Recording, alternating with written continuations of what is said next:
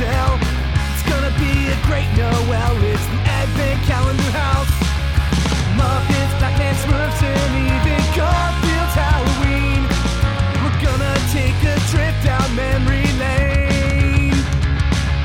Frosty, Rudolph, and a bunch you've probably never seen. It's Mike and pals that come to entertain. Turn the knob and lift the latch for fun and laughs that can't be matched. But just beware the icy patch. It's the Advent Calendar House. Welcome to the Advent Calendar House, and thank you so much for Donnie Storms and his band Bronwyn's Ghost for recording that amazing new theme song, apropos of nothing. It was a gift, and I love it so much, it's like getting a warm scarf. And speaking of scarves, today we're walking in the air back to 1982 or thereabouts to melt over one of my absolute favorite TV specials, The Snowman. I am surgically replacing my nose with a pineapple, Mike Westfall. And joining me, relaxing in his icebox after a motorcycle joyride through the dark woods at 2 a.m, please welcome Adam from the Merry Britsmas podcast. Hello, Adam. Hi.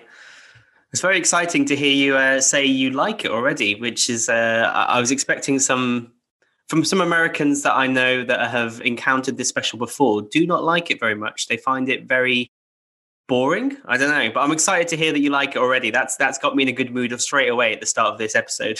Oh, good. Well, see, that was one of the reasons why I wanted to invite you on here, because this is something that I've loved since I was a kid. I immediately hooked onto, and then when I was talking to other people about it, most of them didn't know what it was, and the ones who did weren't really interested.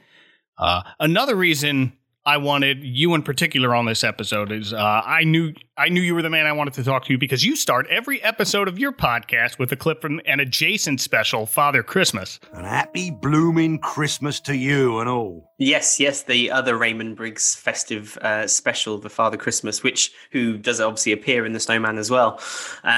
It's if you're British and you watch telly as a child at Christmas, this is ingrained in your mind. This and the Father Christmas specials, really. The whole Raymond Briggs Christmas world is just part of your childhood.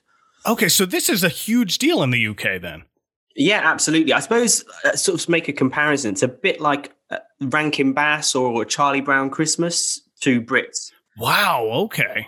But on the same flip side, if you speak to a lot of British people, they won't know much Rankin. They might have, they'll have heard of Rudolph the Red-Nosed Reindeer, and they might have heard of Charlie Brown Christmas. They might know the song, but it's not something that will be part of their cultural Christmas childhood like it is to a lot of Americans. But Snowman is to us, absolutely. Okay, that makes a lot of sense now that you mention that, because I didn't know, like, my first question off the top was, how big is this? But if this is like the childhood Christmas special, that explains everything, really, because I assumed for a long time that this was this can't miss classic over here because it was on. My mom must have taped it off the TV at some point when it aired here in the States, and I watched it every Christmas, and I thought it was a can't miss for everybody. And then I grow up and I hear people on our Discord. We're on a Discord with other Christmas podcasters. We mentioned this one, and some of them don't think it's very Christmassy, which is weird. Especially for me, yeah, because as a British Christmas kid, I'm like, this is Christmas. This is Christmas Eve. You have to watch this on Christmas Eve if you're a young person in Britain, basically. Oh, really? It's almost the law. I think Channel 4, I'm pretty sure to this day, it's still every single Christmas Eve they have it on. I don't know how back since to the 90s, maybe early 90s, whenever it started sort of being syndicated on television properly. For the last 30 years, really, it's a Christmas Eve tradition for a lot of households, I think. Wow. Okay. I did see that. I think it was the year 2000, the British Film Institute made a list of the 100 best British TV programs of the 20th century, and The Snowman came in at number 71. Yeah, exactly. It's big. It's not just, it's not just a Christmas thing even. It is, but it's an institution. It's, everyone will recognize the Snowman if they see the Snowman figure. And he's used in lots of advertisements and all sorts of things as well over here. So there's that sort of just instant recognition. He's a character that's beloved, and as you say, that's a list of it wasn't even Christmas things, was it? It's just 100 TV programs. Yeah, it's everything. Yeah, exactly. And that shows, that to make it into a list where every other TV show in Britain is potentially on there shows the value of the snowman here in Britain. Yeah, and that's a good point to quickly get into the history of the snowman. Which was first a wordless picture book by illustrator Raymond Briggs in 1978. Is that his best-known work? I'd say so, probably, but mainly as a result of this special. He obviously did Father Christmas first, which was also a picture book about Father Christmas and a very British outlook of Father Christmas in the book and in the TV special. He's, lives in a little British house with a cat and a dog, and he grumbles and mumbles and moans, and he's just a very British character.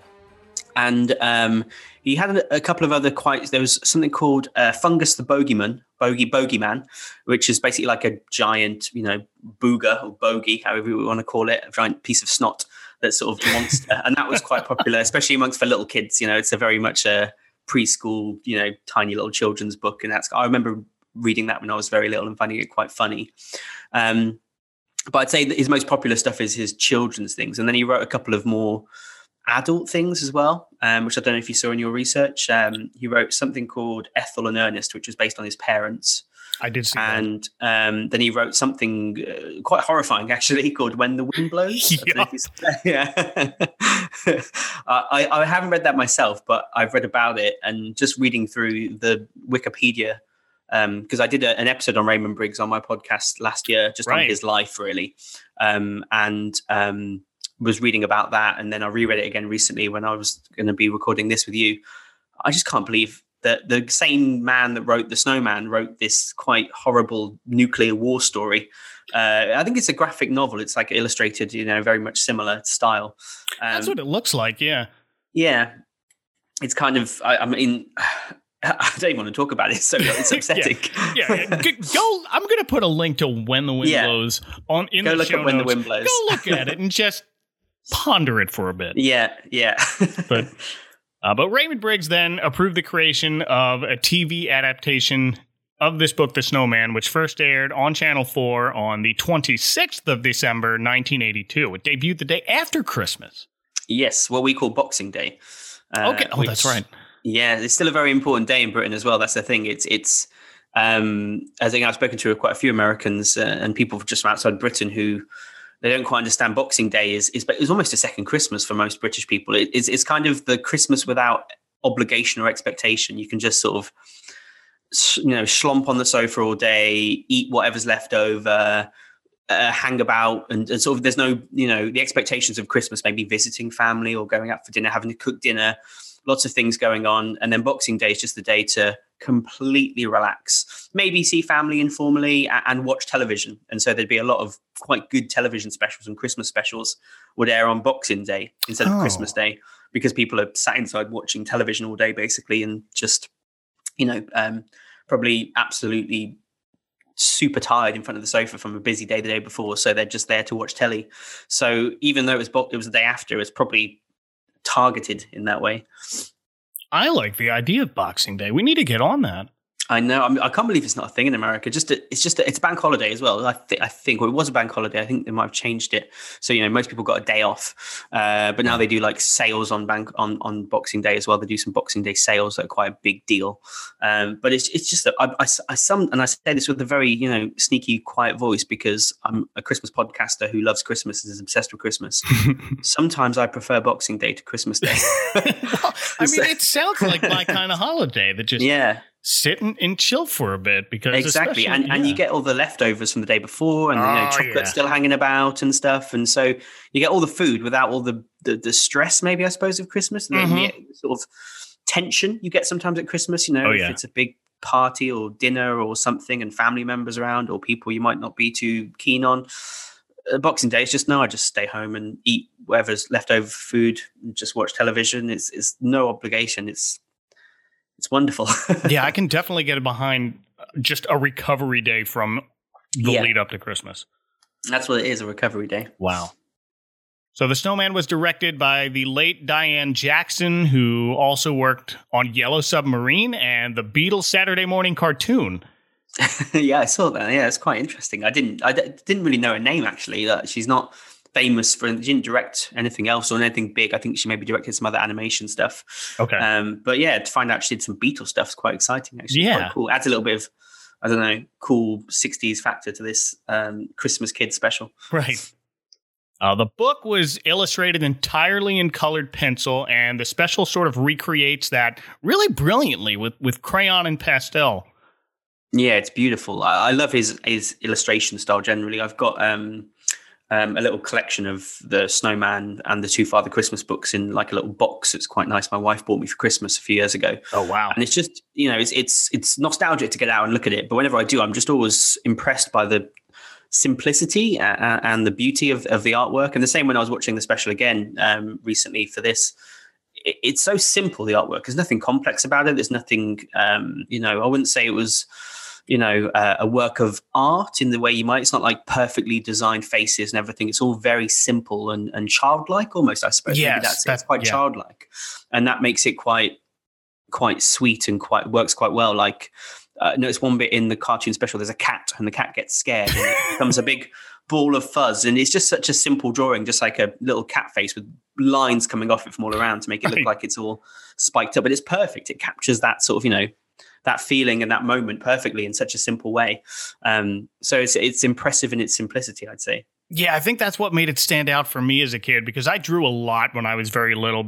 Between that art style and the fact that this takes place in a very snowy landscape, this makes the whole special just feel like it was actually drawn on paper. Yeah, it feels very, again, sort of child friendly and family friendly and just lovely and cozy in that respect. Yeah, it's that coziness of it, which again is perfect for Christmas and makes you feel that sort of cozy, wrap underneath the blanket sort of festive vibes in the way it's stylized and drawn. Mm-hmm. And also, like the book, the special has no dialogue. It's almost entirely wordless, save for one song, which we'll get to. Yeah, an unusual choice, but yeah, again, it works for that coziness. I think that the sort of soundtrack and the visuals work. Where I suppose maybe if you're getting a voice actor in to do something, it might ruin that magic. Obviously, it's hard to tell with because we've never seen it with a voice. But I feel like if you had them chatting to each other for half an hour. Well, that's a good point, because I remember looking up the soundtrack, because the music is another thing that just stands out for me with this special. The music was composed by Howard Blake, who also scored the non-Queen portions of the movie Flash Gordon, which I did not know, and that's amazing. Yeah. Again, very interesting. Like the people, the Beatles, the Queen, we're getting all these very interesting connections to British pop music. Mm-hmm. But when I was searching for this on Apple Music a few years ago, there are two versions of the soundtrack. There's apparently some sort of audiobook version that speaks over it and sort of retells the story. Yeah, like a narrative.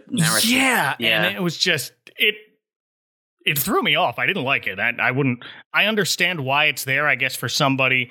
I don't know if it's for a visually impaired person to sort of explain what's going on, but yeah. I haven't heard that version. That's quite strange. I forget the names attached to it, but it's odd. I have the soundtrack on vinyl. The original. Wow! Nice. The William Blake one, which is very beautiful to put on in Christmas time. Yeah, it's a lovely designed vinyl with the sort of the snowman and the boy on the front cover. Oh wow! And it's just the pure soundtrack along with again the song that appears in the special as well. Mm-hmm. That's really nice. One of my special Christmas vinyls. Very nice. Well, now let's talk about the opening scenes to this special, because like so many things I've covered on this podcast, there are a few versions of this. Yeah, it makes it more complicated, doesn't it? Yes. The original broadcast featured Raymond Briggs himself walking through a snowy field on a very bleak-looking day, as he recalls a very similar morning from when he was a boy. I remember that winter because it brought the heaviest snow that I had ever seen.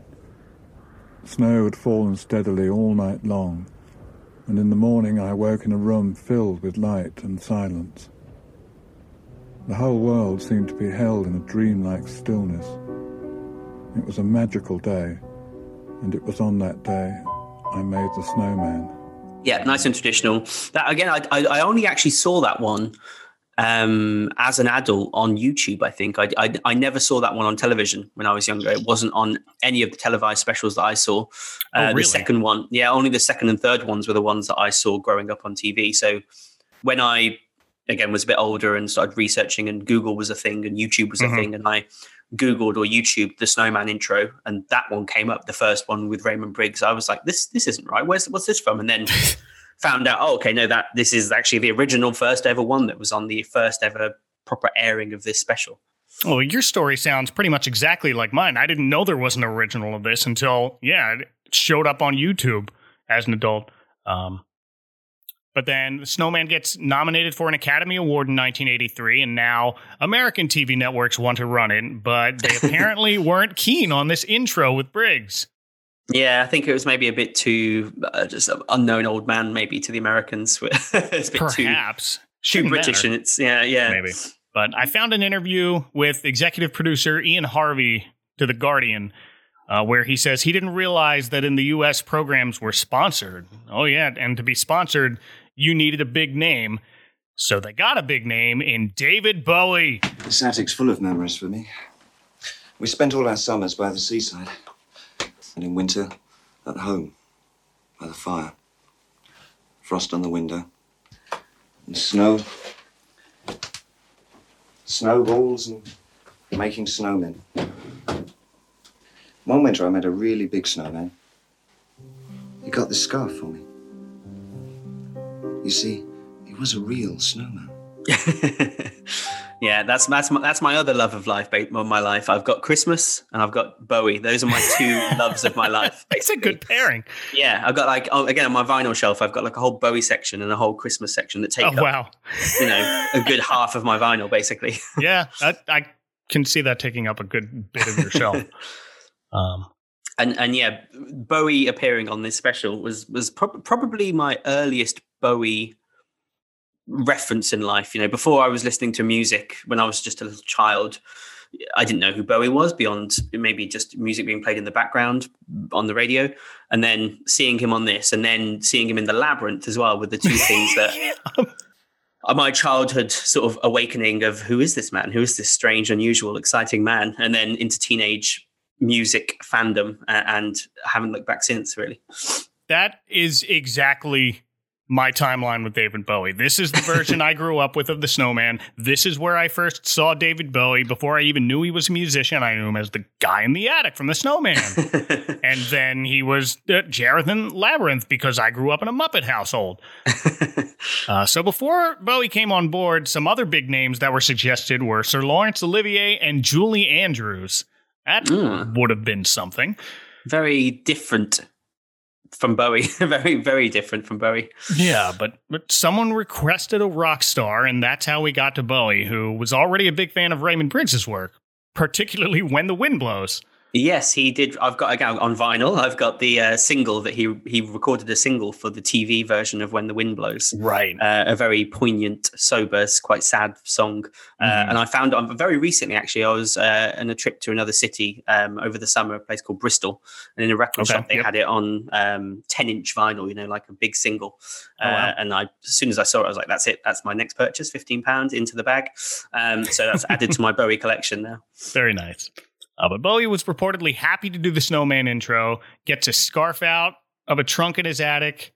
My old VHS copy that my mom has since burned onto a DVD is just so dark, you can barely see him, but some clips I've watched online have either been restored or enhanced, so the scarf really pops in that scene when I watch it on YouTube. Yeah, it's a little snowman on it, isn't it? It's blue, very bright blue, with the snowman basically sort of dotted around it. Right. And he kept the scarf. Yes, I saw this story on Twitter. I think it was going around on Twitter, wasn't it? Yes, so I think you were the one who showed me this. Yeah, I might have retweeted it. David Bowie's son only found the scarf again last year. Was it someone kept it and then gave it to him or something? Or did he keep it? I can't remember now. I can't remember the story. So David Bowie's son is Duncan Jones. He's a director. If you saw the Warcraft movie from a few years ago, he directed that. Source Code with Jake Gyllenhaal. That's a Duncan Jones movie. Here he was looking in storage boxes for sock monkeys, of all things, and found the snowman scarf in his attic, I guess, or in storage. See, I don't find anything like that in my attic. Well, my attic is just old toys from when I was a child that have been broken and destroyed, and I think we've still got a broken guitar that I put up there when I tried to learn guitar for about a month and then gave up and just chucked it in the attic. I got nothing valuable at all up there. No, I don't keep anything up in my attic because it's just a crawl space, and I live in Florida, so everything would melt. So, but the look on Duncan Jones's face in this picture he tweeted is priceless. So I'm going to put that in the show notes too. He's overjoyed, and I get it. Yeah, I would love a scarf like that as well. I don't know why they haven't mass marketed them. I think that would, if they sold them here in England, especially those scarves. I'm surprised they don't. Yeah, you'd think they'd make a lot of money, especially Christmas time as a gift for people. Mm-hmm. But then finally in 2002, for the special's 20th anniversary, Channel 4 produced a third intro of an animated Father Christmas watching the snowman on Channel 4. About time for the snowman. Come on, out the way. You know, I was actually there more than 20 years ago when it all happened. I hosted the party and gave James his scarf. It really did snow that night. Even had me grounded. But in the morning, everything was twinkly and alive and touched with magic. Yeah, so this was the Father Christmas from the other Raymond Briggs Father Christmas book and TV special. So again, that very British beloved Father Christmas character sitting and watching the special.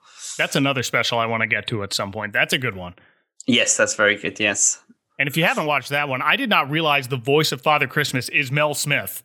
Yes, yeah, a very funny comedian, and a bit of a British national treasure as well over here. That is quite beloved for his quite sort of absurd and silly. It's almost a bit childish comedy in the way that if you ever watched any of his actual sort of comedy on television and stuff, he has some comedies in the 80s and 70s here on British television that were very, very funny and absurd, especially for their time in the 80s, quite absurdist comedy stuff and weird sketches. And I think he, if I'm getting correctly, I think he also did a Christmas song as well with Kim Wilde, a cover of Rockin' Around the Christmas Tree. Oh, really? I haven't heard that one. Yeah. I don't think Mel Smith is very well known over here. Probably for a lot of Americans, the thing that we would know him best from is The Princess Bride. Yeah. He's the albino in The Pit of Despair, and he has what I think is the funniest, most underrated line in the movie. Where am I? The Pit of Despair. Don't even think. Don't even think about trying to escape. See, that's The Princess Bride. I've only seen that film once, so I watched it about 8 years ago. Again, it's not as big a cultural thing as it is in America here. People that like it, if that makes sense. And I had an American said, "You need to watch this." So I went away and watched it. I did love it, but it was about 8 years ago. I need to rewatch it. That's definitely my rewatch list. Yeah, that's another one that I watched just incessantly because it was on a tape and I fell in love with it, and that became a year. It's very much a nostalgia film. Absolutely, like the Goonies, and it's just a film that you watch for that buzz of nostalgia of childhood again. That's exactly it.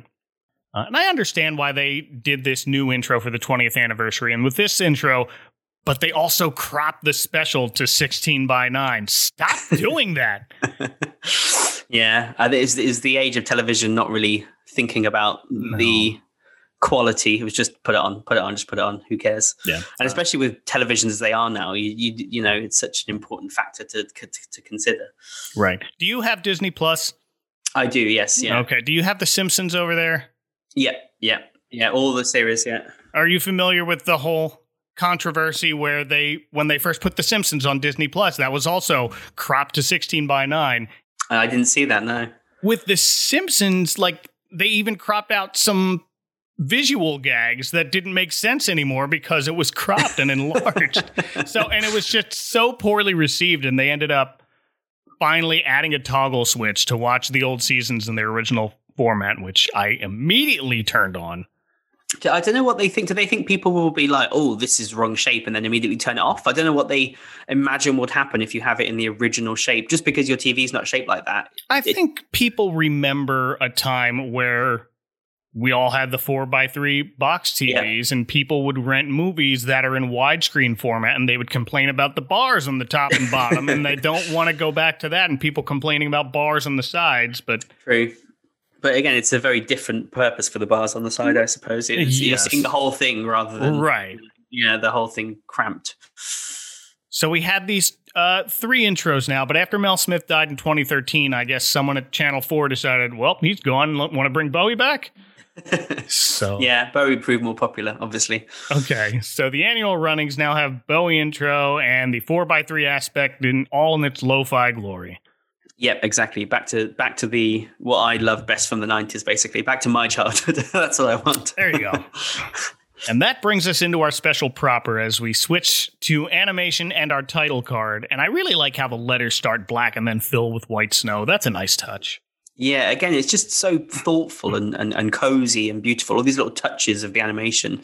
It's obviously a very well crafted, I'd say, in terms of those little touches that you can see. And in some of the pieces we see later, the little sort of, because again, it's so simple, but just has that little effect of sort of taking you into the scene and drawing you into the story, drawing you into the characters.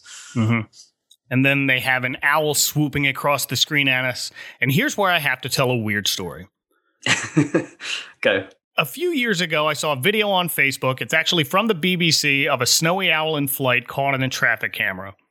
And the still photo reminded me of this opening scene, so I shared it with a comment on Facebook. I keep waiting for David Bowie to show up and start talking about that snowman he made one time. I go to bed, wake up, see a friend commented, "Did you post this before or after he died?"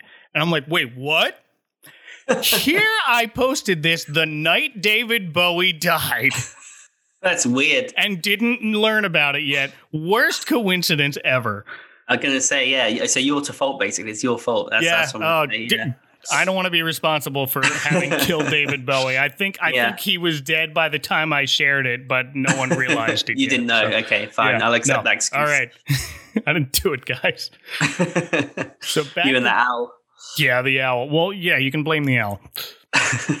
But back to this special, we pan across a very snowy countryside to a large house, and we zoom inside to find a small boy asleep in bed. I assumed it was supposed to be young David Bowie, but his name in this special turns out to be James. Yeah, Bowie sort of says, "I remember," and gets the scarf out like this is his story, which again, it confused me as a child as well, especially as I got a bit older. Someone found out this is David Bowie's very famous rock star. I'm like, well, why is he telling the story? I got quite confused about that for a little while, I remember, when I was younger. Yeah. Because, it's not him. It's James, but it's imagining it's him, I suppose. It's Bowie's character of James. There you go. Yes, he's playing a part. It's Ziggy Stardust, Aladdin Sane, James from this one. That explains the red hair. Yeah. Wakes up super excited to see it snowing in his enormous backyard. Quickly gets dressed, and I forget this every year as I watch it, but the kid opts to go commando with no underpants. Yeah, I forgot that you see his little bare butt for just like a few seconds as well. Just the little frames of some bums. Again, almost just something very British about that. And some people just couldn't get away with it nowadays, which is weird. You just couldn't show a small boy's bum on television. No, you couldn't hear either.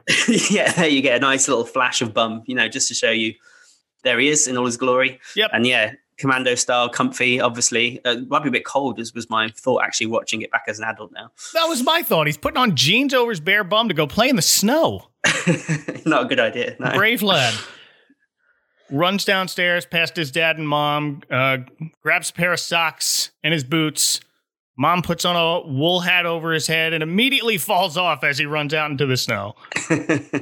I love that thrill and that excitement of playing in new snow, that he's just so hyped about it. And again, that is as childhood in a nutshell. That sort of, it's snowing, oh my God, outside we go. Especially for someone like, if you don't live in a snowy climate, which I don't, or in England, we get snow very, very rarely. Mm-hmm. Obviously, if you're in Orlando, I'm not sure if you see snow ever down there. No, but I grew up north in New Jersey, so... Okay, so there is snow, yeah. I've had my share of white Christmases, but my kids have never seen substantial amounts of snow. Not yet, anyway. No. But it's just that excitement when it does happen, that rare occasion when you wake up and the world is a different shade of beautiful pure white, and run out into that crisp snow, and there's that excitement of, and I love the sort of, you know, his excitement in that, the everything from the getting dressed, and then when he's running out and he's walking around in circles, he's jumping on things, he's making a snowball. It's just that sort of thrill, and the music as well is matching that excitement. The music is great, especially when he first walks out there. He kind of runs out and he just stands there for a second and takes it all in for a beat, and then he stomps around a little bit, or making a snowball, flings it at his own house, hitting the window, gets scolded by his mother. At least he didn't break a window. Have you ever broken a window, Adam?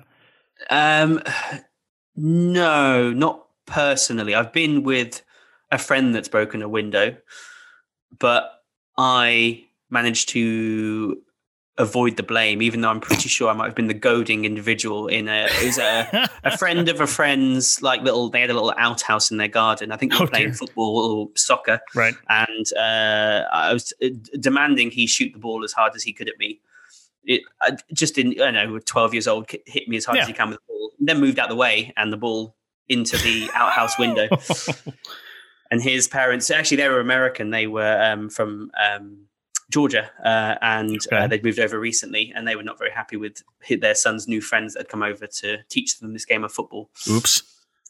I broke a window. I think it was a street hockey ball that I hit into a friend's window, so that came out of my allowance for a few weeks. Oh, yeah. That's going to happen. But James got a little luckier than we did. Mom shouts out the window, apparently telling him to go play farther away from the house, which is fine here. In a giant garden, yeah. Yeah, he's got plenty of room to play because he lives in the middle of nowhere. Next, we see James begin to roll a big snowball that turns into him just shoveling more on top to create a big mound of snow that's taller than he is. Yeah, it's a straight, like, when you imagine a snowman, I suppose you imagine the snowballs on top of each other. It's that sort of traditional look. But he starts with that and then just decides to create a hill, almost a giant sort of oval mound, rather than the sort of traditional snow, which I've never thought about that before. That the traditional, if I was asked to draw a snowman, or a kid would, they'd do the circles on top of each other, you know, getting smaller. But the snowman doesn't look like that. He's one big, long oval shape with a little round head, basically, which is quite an unusual snowman shape and design. It is. It works here just to, when later on the snowman's moving around, it makes sense for him to have legs. But I'm surprised kids, especially over where you are, don't build more snowmen like that after seeing this special every year. Yeah, I never tried it, I suppose. I do. Again, we haven't never had that much snow to build many snowmen, unfortunately. It all seems to come in sort of mid-January rather than December, maybe. So maybe there's less of a snowman impetus. But I do remember one Christmas where my cousins were over and it snowed quite heavily, and we tried to make a snowman in the garden, a normal traditional snowman, and I don't know what it was. We were just maybe terrible design individuals, and it ended up looking like, and this is what we called it, a snow mouse more than a snowman. It had some weird body shape going on. We tried to put the head together and it looked like it had little snow, like mouse ears. So we just turned it into a snow mouse in the end, put some whiskers on it with some like string.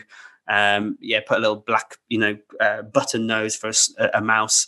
So we had a snow mouse instead of a snowman, unfortunately, which would have been a bit more scary if that came alive, I think. So James gets called in for tea, but he spends his whole time just staring out the window at his snow pile.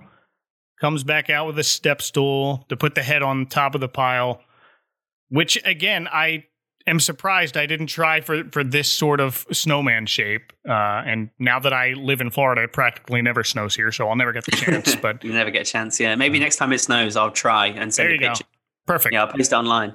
But you know what Florida does have? Tangerines. Yeah.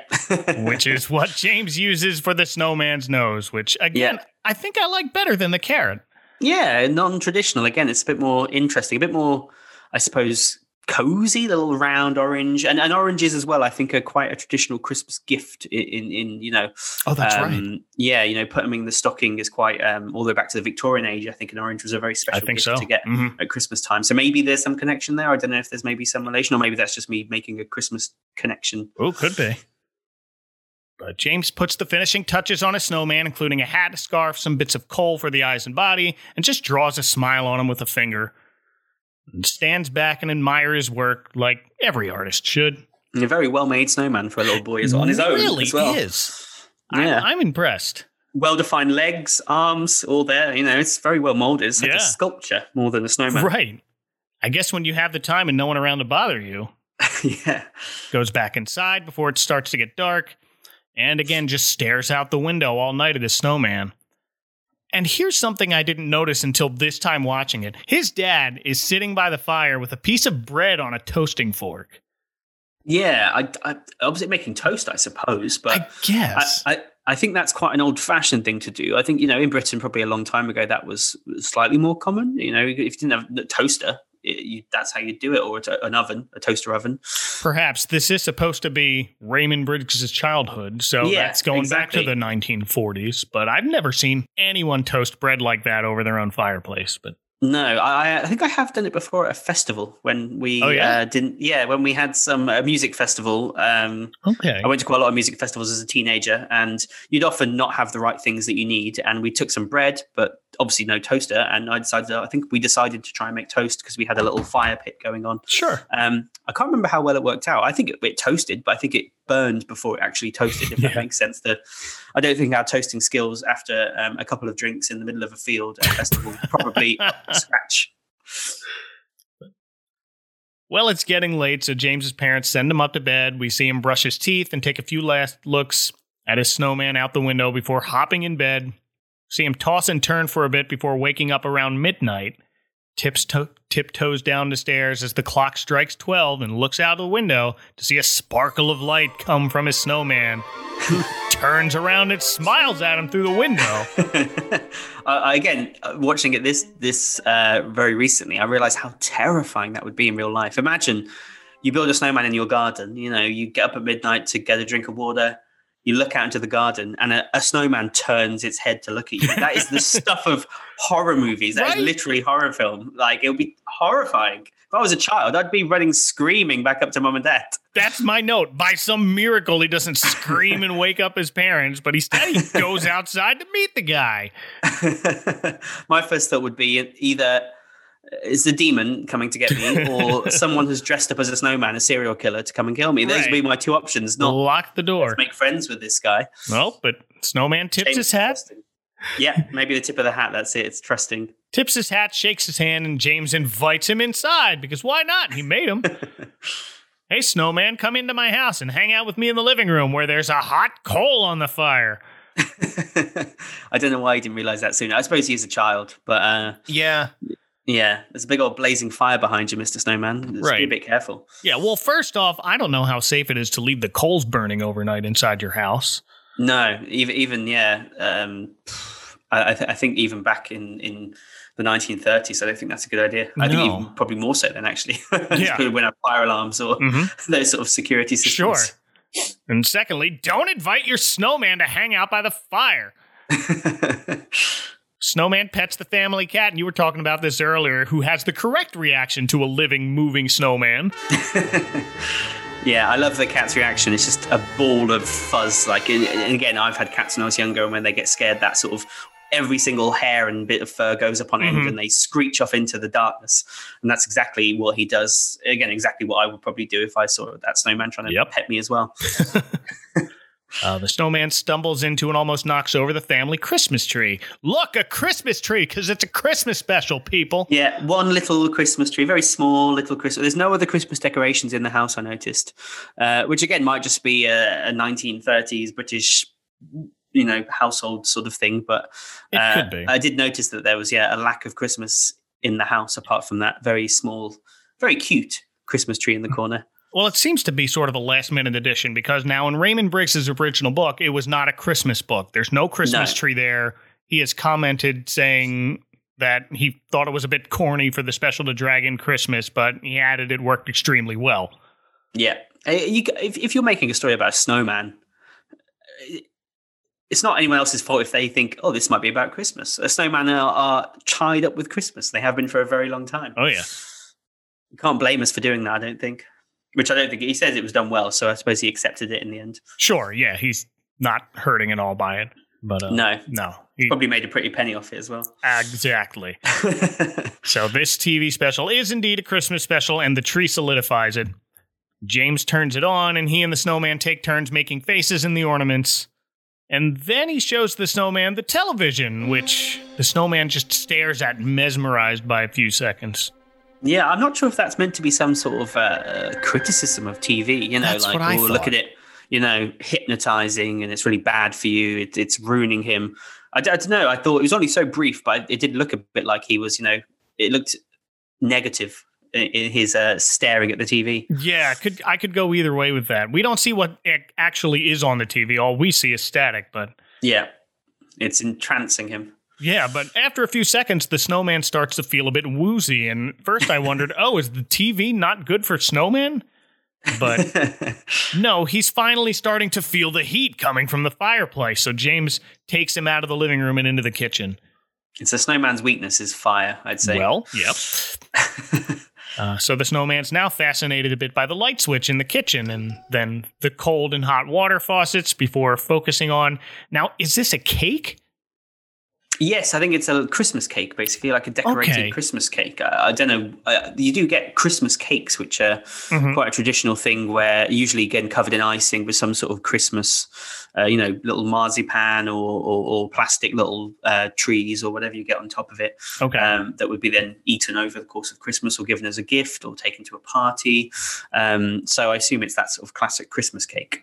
Okay, and that's exactly what's on top of this one. It's a tree and a snowman topper that looks exactly like this snowman, so he admires that for a bit before finding a bowl of fruit. I like how he's sort of fascinated by everything as well, which he would be. He's just come to life for the first time, and he's amazed by the lights, amazed by the taps, and then amazed by a bowl of fruit. You know, these strange things he's never seen or heard of before. But he immediately knows, I need to get these. I need to put these on my nose straight away. Yes, this is one of the scenes I remember the most from this special. Maybe not the most iconic, but this scene always gets the biggest laugh for me because he replaces his tangerine nose with a variety of table fruits. Do you have a favorite? I quite like the cherry. I think it's cherry. It's tiny little one. Tiny little one, yeah. Yeah. And obviously the pineapple. It's got to be the pineapple. The pineapple's the best one. Just the absurdity of whacking a whole great pineapple on his face, basically. And it's somehow just becoming a nose as well. Like, it doesn't fall off because it's a giant pineapple. He just uses it as a nose. Sure, and it stays on there, tickles James in the face with it a little bit. Yeah. The banana is also not a bad look compared to some of the others he picks. Yeah, that's closer to that original carrot, I suppose. That sure, there you go, yeah. Yeah. Like an apple and a pear or the others, and they're all right. Yeah. The cherry's nice as well. Snowman then decides to look through all the kitchen cabinets, which is weird. But I guess if you've never been inside a house before and you've only been alive for 5 minutes, to your point, that's fine. He doesn't know what's in there. He's looking for more fruit, maybe. Perhaps, but he finally finds the refrigerator and takes a moment to enjoy the cool air coming from it.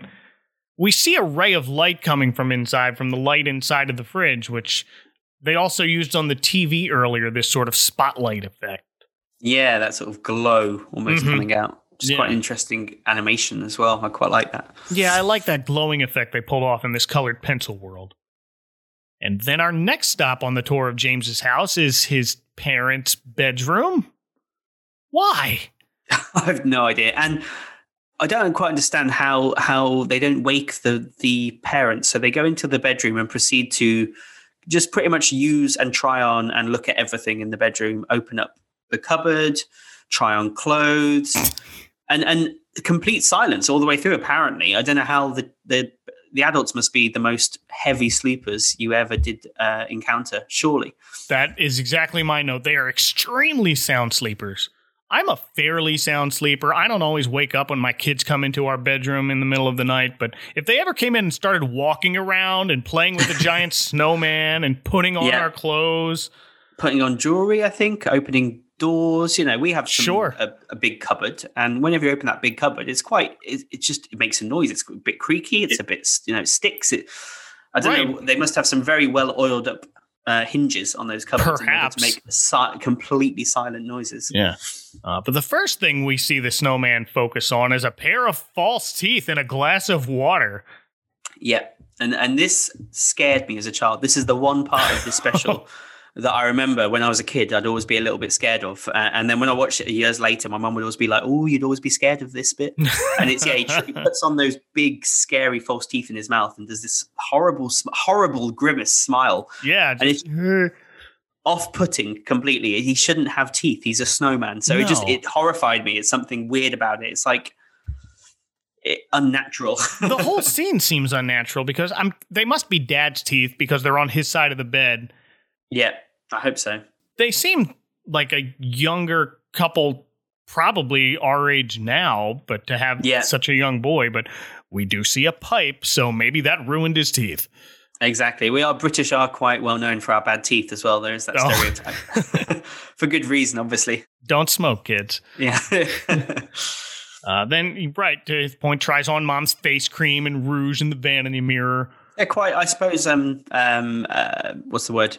Gender positive in a way, the snowman. You know, he doesn't think, he just tries on some makeup, tries on a pipe, tries on some, it's just absolutely, I'll try whatever. I don't care about whether I'm a boy or a girl. Yeah, there's a nice mix of both mom and dad's clothes. And it doesn't look weird for the snowman to be dressed in anything. It's just like, all right, here's a snowman with weird clothes. What do you put on a real snowman in real life? Weird clothes, just whatever you can find. We're rolling with it, yeah. Absolutely. But James finally gets the snowman out of there when the perfume makes the snowman have to sneeze, and it's the old cartoonish sort of sneeze buildup where it's just like, and sneezing that orange. Again, how is he sneezing through an orange as well? Where's he smelling through? I'm not saying as an adult, it ruins all your childish perceptions. I'm trying to logistically think, where are his nostrils in this orange? Did he poke 2 holes in it? Is it going in through the pores? Is too much. I just have to push that out of my brain as an adult. Yeah, I didn't even think about that part, but that's a good point. They sneeze orange juice all over the place. Again, lots of questions. Probably. Just wakes up and the floor's sticky. That's not even that wakes up the parents, despite the horns and the flute and the soundtrack suggesting it was a loud sneeze. I got a feeling the parents are on some sort of sleeping tablets or something. There must be something going on there. Yeah.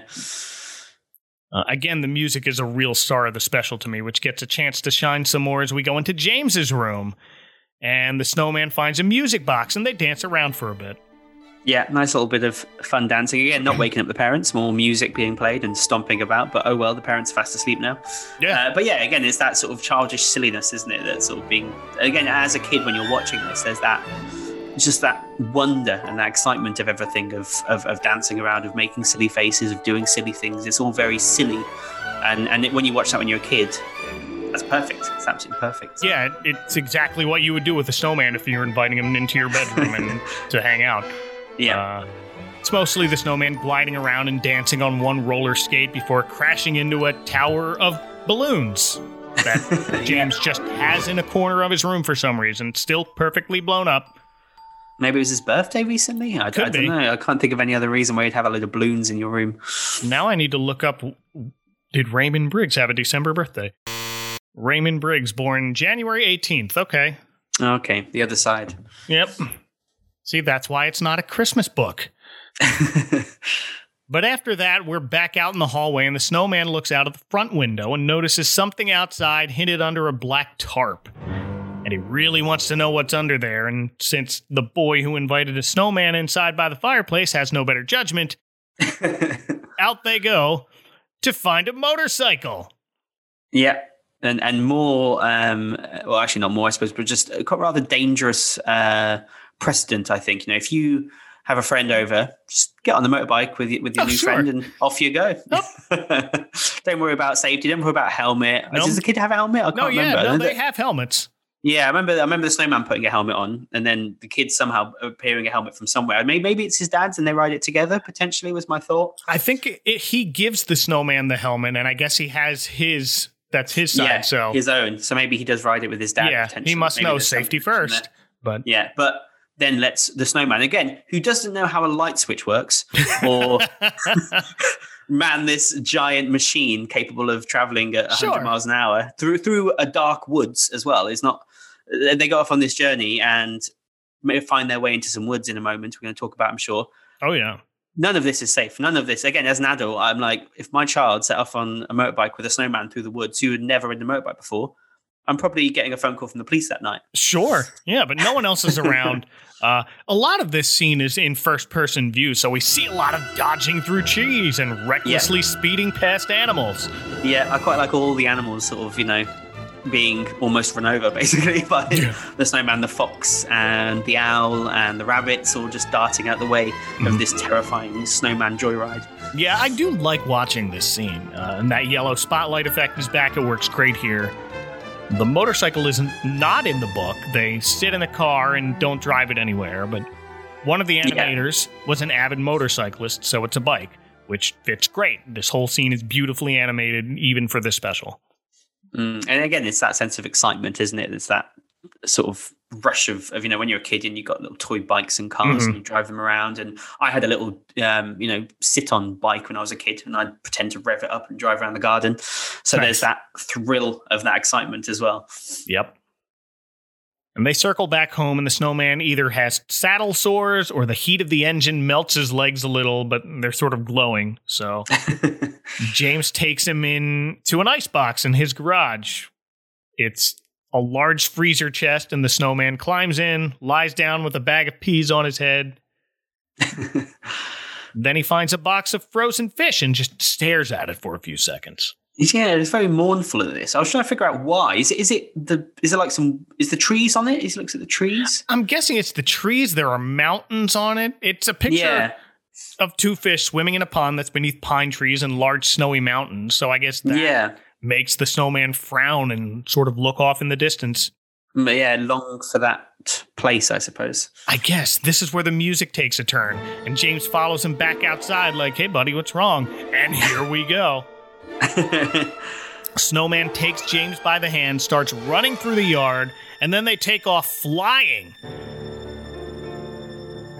And we finally made it to the scene of this special, walking in the air. We're walking in the air. We're floating in the moonlit sky. Here we go. Yeah, into the big hit song of the piece. The first time we hear any words as well, apart from the intro, I suppose, is in the song. And again, the snowman can magically fly. As a child, you completely accept the fact that a snowman can magically fly. As a logical adult, all the things he's done so far, he showed no hint of magical abilities apart from coming to life. But now he's like, I can fly, by the way, kid. Off we go. Sure. Well, there's at least one copy of the book with annotated notes by Raymond Briggs, and he wrote, "Snowmen are made of snow, which floats down from the sky, so going up there again seems natural." True. Yeah, absolutely. That makes sense, actually. That's all the logic you need. The song Walking in the Air is sung in the special by Peter Auty. Did I pronounce that right? I think it's Auty. Auty? Peter Auty. Yeah, he's Welsh. I think he's a Welsh choir boy. Yeah, he was a 13-year-old choir boy at St. Paul's Cathedral when he sang this. He's currently an opera tenor who still performs. Yeah. But apparently there was a cover of a song that was so popular, many people think that's the original. Absolutely. And for a long time I did. As a child, I suppose you don't learn the name of Peter Auty. It was not something that I would have paid attention to. No, I mean... And if you ask I think a lot of British people, if you said who sings Walking in the Air in the Snowman, they'd say Aled Jones. That's the name they'd go to, Aled Jones, because a few years after the special came out, they wanted to record it as a single and release it. I think it was for charity, I think. I read it was for a Toys R Us commercial. That was it. Yeah, it was Toys R Us. That's what it was for. Yeah, for a Toys R Us commercial, even better.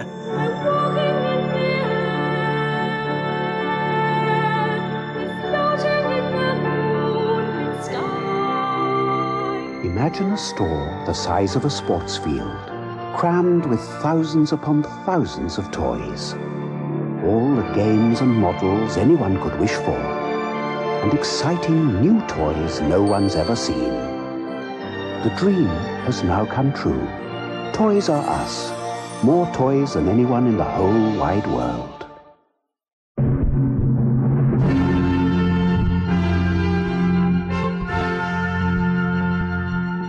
You're watching Channel 4. And they the boy was, couldn't sing it maybe as well because he's grown up a little bit since then. So his falsetto voice wasn't quite there. Yes. And so this boy, Aled Jones, was recommended, who was this choir boy. He was Welsh, actually. And it became a huge, huge hit here. It was really popular, sold a lot. And then over the years was the one that you'd hear played on the radio. So if they played Walking in the Air, they'd play the Aled Jones version on, radio or in shops and stuff. So then everyone just made the logical jump that that's the one from the special, because they're very, very similar. The music's exactly the same and the voice sounds incredibly similar. It's a very beautifully high-pitched young choral boy's voice. There's not, much stylistic difference between the two of them. So most people, me including, for a long time would have said Aled Jones does that song, even in the special, when actually it was not. Yeah. Okay. I had not heard this song outside of the special, so I had not heard this Aled Jones version until I was an adult. And it makes sense now that you say that it gets played on the radio, or it did get played on the radio every Christmas. This was the single that makes version, a lot more sense. That was the one that then in future Christmas rotation on radio and in shops and obviously on people at home as well. If people buy Christmas CDs, compilations or whatever, this would be the song that's on the Aled Jones one. And it's a beautiful song. It is really, really. It's sort of, to me, it goes hand in hand with Somewhere in My Memory from Home Alone. That sort of. Okay. Yeah, just like very sort of beautiful, high-pitched choir voice, children singing, quite almost a bit sad in a way as well. Both of them. There's a sort of sadness to them. There's that sort of they're not uplifting songs. Yeah, really. They're quite sad songs. Absolutely wistful. That's a good word for it. But beautiful at the same time. And it's a song that I sort of it's probably not as big elsewhere as it is here in Britain, and you don't get many covers of it. Because of that, because it's just this odd little British song that maybe doesn't get much airplay outside of British radio. You don't get many covers. And I quite like looking for interesting Christmas covers. So whenever one does pop up of this song, I'm always quite excited. And one of the best ones, one of my favorite Christmas covers of the sort of, ever is by a band called the Maccabees, who are a British indie band. They've had 3 or 4 albums. I think they sort of split up a couple of years ago, but they're one of my favourite bands when I was a teenager at uni. They were indie pop rock, so they were. I was a proper little indie kid at university, saw them live a lot. And then they, I think it was for a radio show, they recorded the live version of Walking in the Air at Christmas, like a guitar rock indie version. Oh, wow. It's amazing. It's really, really good. It's beautiful. It sort of captures the original, but adds this sort of guitar flair to it and this edge to it. And you should definitely check that out if you haven't heard it. Oh, now I need to. Yeah. So James and the Snowman circle over their farmland before other snowmen turn their heads upward and join in on their flight with them. And we get a better picture of where James lives at this point. We're flying over Brighton on England's southern coast. Yep, not far from me. I live on that coast. I live about half an hour from Brighton. I did live closer. I lived in, so Brighton is a town on the south coast, or city called Brighton and Hove.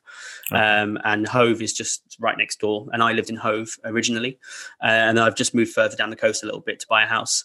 But it's only about half an hour into Brighton. And Brighton's a very, very famous cosmopolitan seaside city, quite arty, quite artistic.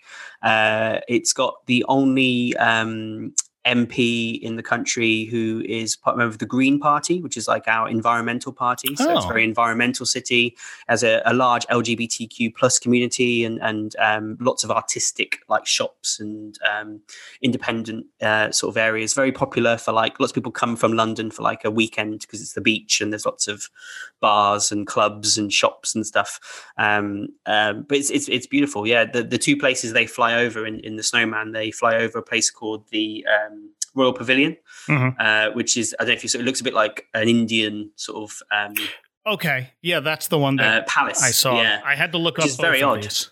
Yeah, which is it was again when I remember first coming across to Brighton when I was younger. I'd come across from university to visit friends here, and I'd always be like, "Why is this Indian palace in the middle of Brighton?"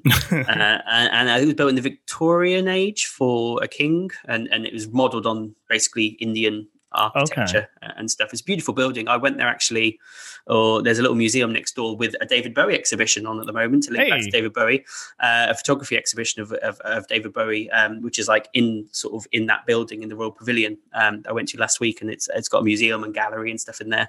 And then they fly over the pier as well, Brighton Pier. You can see it's called the Palace Pier, which is there. There's 2 piers in Brighton. There's one called the West Pier, which burnt down. And it's just a big husk. It's like a giant blackened husk. It's quite famous, and there's lots of birds nest on it. It's quite beautiful, actually. It burnt down like 40 years ago or something. Oh, wow. And then there's the Palace Pier, which is the one in the special, which is still around. And it's, traditional seaside pier in Britain. It's got an arcade on it with lots of games. It's got a little fun fair on the end. You get fish and chips and snacks and stuff on it. It's a nice day out, basically. But those 2 places, signify Brighton, basically. If you're English, you'd see those 2 and go, that's Brighton straight away. Okay. And in the book, this is where they stop. They don't continue on. They land at the pier, they see the sun rising, and they head right back. But here we fly over the water, past a party cruise ship, and one guy spots James and the Snowman flying, looks down at his bottle of champagne in an "I've had enough" face. I'd say that's the one almost sort of adult joke in the special. Mostly it's all for kids, and that's the one that maybe if you're a kid, you might not quite get what's going on if you don't quite notice. So that's that little one for the adults watching, for the parents watching. There you go. And then they continue flying over the water, up the North Sea, I'm guessing, and over the coast of Norway, including over this village where they fly past the window where a young girl's very surprised to see them and looks down at a Christmas card with Santa and his reindeer, very confused. Bless her. She looks very confused with that. And finally, they fly over the Arctic Ocean, over a whale, and then some penguins. And I don't think I've had to bring this up on the podcast yet, but penguins don't live in the Arctic. Obviously the research had not gone into the researchers had not gone into detail enough on their animal research for this. They got the British animals right in the countryside, and then just gave up as soon as they got outside of England. Yeah, wrong pole, but fine. Yeah. We fly toward the Northern Lights and then land in front of a dark forest, which makes James look nervous, and that's accompanied by this eerie music, which is a nice touch. Yeah. Again, another dark forest. We went through the forest on the bike, and now we're back through some more creepy woods. It's just like, how many red flags do you want, James? Like, if I've got someone taking me through some creepy woods, I'm like, okay, I might just, call the police at this point. There you go. But no, James just happily goes along. Sure. Snowman takes him by the hand, leads him into a clearing, and we find a large gathering of snowmen, at the center of which we find Father Christmas. Yes, the Father Christmas. And again, this is it's based on the Father Christmas from the other Raymond Briggs. Ever so slightly different in if you watch the Father Christmas special, it looks ever so slightly different, but you can tell it's meant to be that Father Christmas. Yes, here he's wearing a kitchen apron, and he seems to be hosting a snowman party. Of course, as Father Christmas does every year. Yes. We get a sequence where James dances with a group of snowmen. And I counted them all while they're dancing in a circle, and I counted 31. 31 snowmen. All wearing different hats from around the world. Yeah, I did pay attention to it. My favorite one was probably, did you see the cowboy snowman? Yes, I'm thinking, all right, which one's the American? Oh, it's the one with the gun. Yeah. Lovely. The one with the guns on, because, you need to make sure he brings guns to the party. So the Christmas, Father Christmas's party. And I did see a Scottish snowman as well. They did a bit of the in his kilt doing the Highland Fling. I believe that's Scottish dance. Okay. There was a snow woman as well. One snow woman. It's a bit just like the Smurfette. One. Yes. One individual female version of all of those. Just you got to put one in there. Just to seem a little bit less sexist. Yeah. Also, I didn't know they could all eat and drink. They're all eating and drinking. Sure, they have just regular. They look like cupcakes and drinks with straws. Yeah, someone's got like champagne or something. I'm sure someone's got a bottle of champagne swinging around, so they can drink alcohol. Again, a whole other logistical. Where's the digestive system? Where's this going? Should they be drinking alcohol? I'm not sure, especially if they're flying. There's lots of logistical things to consider here as an adult. And one my other thought again about sort of going back to the creepiness of this, I suppose. Why is he the only snowman that brought a kid? Hey, there's no other kids there. He's the only one. He's the only one who woke up. Yeah, it must be. Maybe They've had to allow him. Yeah, it's not like a sacrificial thing, is what I was maybe thinking at first. Like one snowman brings one child each year to be sacrificed, and maybe Father Christmas is like, no, we can't do that. We can't do that anymore. Or between that and sunrise, and everybody else is asleep, James just happened to not be able to sleep, so he's the lucky one. He lucked out. Yeah, exactly. Got invited to the snowman ball. And after the dance, Father Christmas takes James to see his reindeer, and hey, since he's here, I might as well give you your Christmas present now. So this is where we see the name James. It's on the tag of his present. Yep. And again, this whole sequence is not in the book. The boy doesn't meet Father Christmas. He's not given a name, but one animator decided to put her boyfriend's name on the tag, and so we have James. That's quite sweet. I mean, like, you know, I think, did it say that they got married as well? Yes, they are married. Yeah, well, that's good. You know, that would be pretty bad if you know, it was your boyfriend and then you had a horrible breakup and then you could never watch this special again. Oh, dear. Glad that turned out to be a happy ending. Now that you mentioned that. And inside the package is the scarf with the pattern of James's snowman, which... Yes, Duncan Jones's scarf. There you go. When you think about that logistically, that's impressive. Yeah, it's Santa, I suppose, or it's Father Christmas. He knows. There you go. He knows absolutely everything. He knew this was going to happen. He had it all ready and planned and prepped. The magic of Christmas. Exactly. But speaking of James's snowman, he points at the sky, indicating it's time to go home. So James gives Father Christmas one last hug, and off they fly back home. The return flight's a lot shorter, but they get home just as the sun rises. Snowman waves goodbye as James goes to walk back inside his house, but he turns and gives the snowman one last hug before he goes in and back to bed. And the snowman turns around the way he was.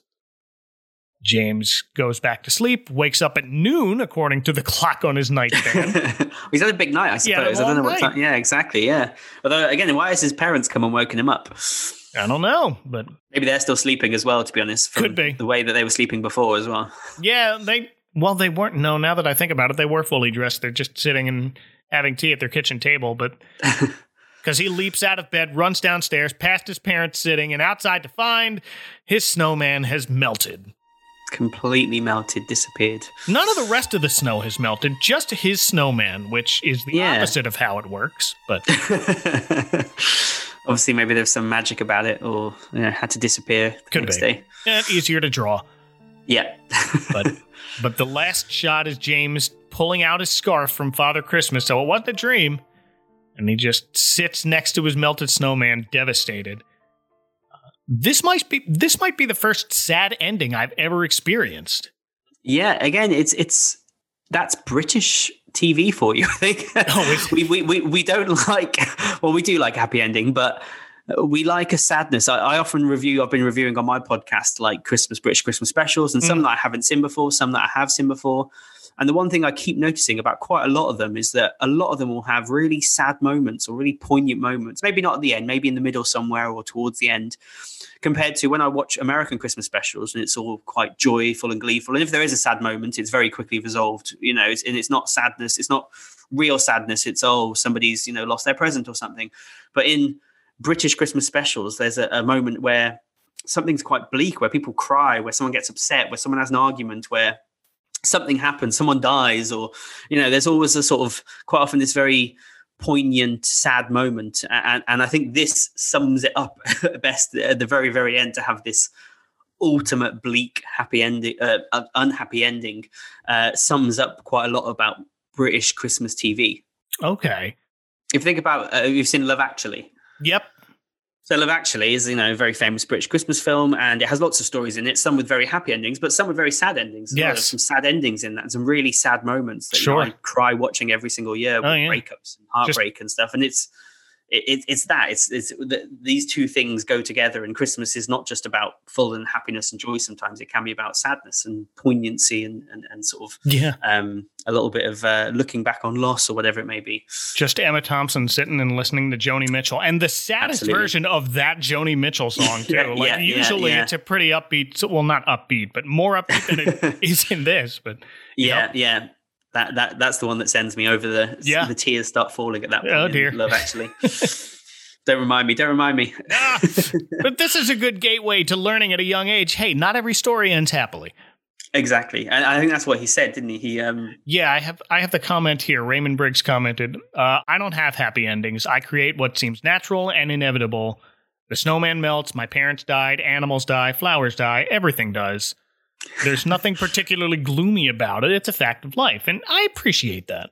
Yeah, I agree completely with everything, but it is very gloomy as well. Yeah. Well, I love the fact that my parents died just like as next to the snowman melting. He's a very matter-of-fact guy, and that's lovely, I suppose, in a way, and very British in a way, I suppose, quite stoic, and, this is how it is. This is how life is. But, for a 5-year-old watching this and crying their eyes out because snowman's just melted and their best friend's been taken away, it's hard to explain. Yes, but... life lesson from an early age, obviously. Yeah, we made it out okay. Yeah, and it makes the when the wind blows more, it makes a lot more sense now as well. Yes, with that quote. But Adam, any final thoughts on the snowman in general?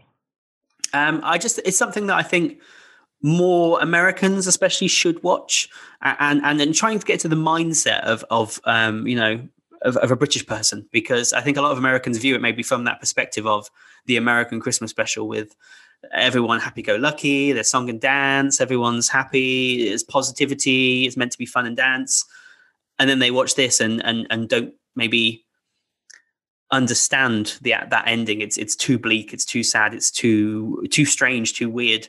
So I think you need to sort of, imagine you're a Brit when you watch this and be a little bit bleak. That's what we like. We're a bleak nation. We're a nation of people that like to complain, like to moan, like to whine about everything, queues, the weather, traffic, anything and everything. We need something to be sad about sometimes. It's just in our nature. We're not as upbeat as a lot of other countries, for maybe good reason, but we're sort of, it's a good kind of negativity. It works because we then the highs are higher. And also then we sort of appreciate things. I like to think more. We accept the inevitability so we can appreciate things better, including your snowman melting and your best friend being lost to you. Yeah. Yes. Well. So my last thought about this is there was a sequel to this special in 2012. Yes. Yeah. Have you seen the sequel? I have. I was the only one who saw this back in 2012 out of my friends here and got really excited about it. Maybe that was the point when I realized, okay, maybe the original isn't as popular as I remember or think it was, but... Yeah. I've only seen it 2 or 3 times, I think, not as much as The Snowman, which I watch every year. I liked it. It was very good. Maybe I won't talk too much about it in case you want to talk about it in a future episode, but... I definitely do. Yeah, it's quite nice. It's quite sweet. It's an interesting update on the story. I think it does a lot that this story does well as well. It sort of, just keeps that same tone. It doesn't try and go too American, I suppose, or too, bawdy or modern. It keeps that sort of tone, which I quite like. Yes. Something else I want to add about the snowman as a character as well. So there are 2 sort of things that he's been used in over here in advertising that are quite well known, which I don't know if you've seen or not seen. So one is for Barbour, which is like a clothing company. Okay. And they make quite famously like outdoor clothes, especially jackets and boots and things like outdoors, rugged sort of things. And I don't even know why they use the snowman in their adverts. They just do, and he like puts on their jacket basically is the idea, and their boots, to go on his adventures. And that's quite sweet. But the other one, which is quite funny, and I assume they got the rights to it because I'm pretty sure from my memory it's the original like artwork and design of the snowman is a Scottish drink called Irn-Bru. This is the one I saw. Yes. Have you heard of Irn-Bru before? Not before seeing this, no. So Irn-Bru is a Scottish, fizzy drink, soft drink. It's very hard to explain what the flavor is because it's not like a fruit flavor. It's its own thing. It's a bit like I suppose an energy drink kind of. Something we have over here called Lucozade. It tastes a bit like that, but also not. You can't. I'd say just go and if you find an Irn-Bru, just buy one and see what it tastes like because it's its own unique flavor, and it's very popular in Scotland. Like it's pretty much Scotland's national drink is Irn-Bru. Okay. Or non-alcoholic drink, I should say, because Scotch is their national drink. But the snowman did, an advert for Irn-Bru, and it's very funny and very silly. And if you again get a chance to go watch it, because it's quite an absurd, silly little. It actually is sort of quite un-snowman-like in a way in what the snowman does in the That link is also in the show notes. Yeah, go and watch it. I don't want to spoil it because it's funny. No, it's pretty good. But yeah, from what you've told me today, I'm glad to see that this special is very beloved in its homeland, if it's not here. But please go check out The Snowman if you haven't before. It's one of my favorites. And Adam, thank you so much for coming on and helping me defend it. This was a blast. Thank you very much for having me. It's lovely to try and share some British Christmas perfection is what I call it. Yeah. Oh, thank you. And on that note, if people want to relax in your freezer and stare wistfully at a box of frozen fish, where can they find you on the internet? So I have a podcast called Merry Britsmas, and I have a Instagram, Twitter, and Facebook account and group, all called Merry Britsmas. And on that podcast and on my Twitter and on my Instagram and everywhere, I share British Christmas things. So that is, I talk about British Christmas television, music, traditions, and share various funny, odd Christmas videos and moments as well on my Twitter every day. Yes, it's a great listen all year round. Please check it out. I am on Twitter at FallWestMike. You can find show notes on the tangents we went on today at adventcalendar.house. And we'll continue counting down the Christmas in a couple of days. Until then, we're Adam from Merry Britsmas, from somewhere high above the Arctic Ocean. This is Mike Westfall reminding you all to mind the icy patch and tell your snow people you love them before they're gone forever. Later! And now, these messages.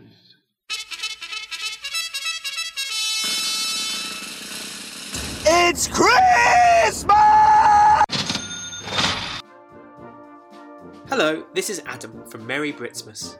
I am a Christmas fanatic from the UK who thinks that the world needs to know more about the traditions, telly, and music that helps make a British Christmas really festive.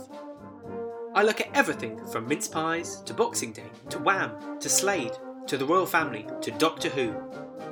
If you want to find out more about a British Christmas, or you are British and want a hit of nostalgia, check me out at Merry Britsmas. An happy blooming Christmas to you and all. Next time on the Advent Calendar House... The Dick Van Dyke Show. Starring Dick Van Dyke.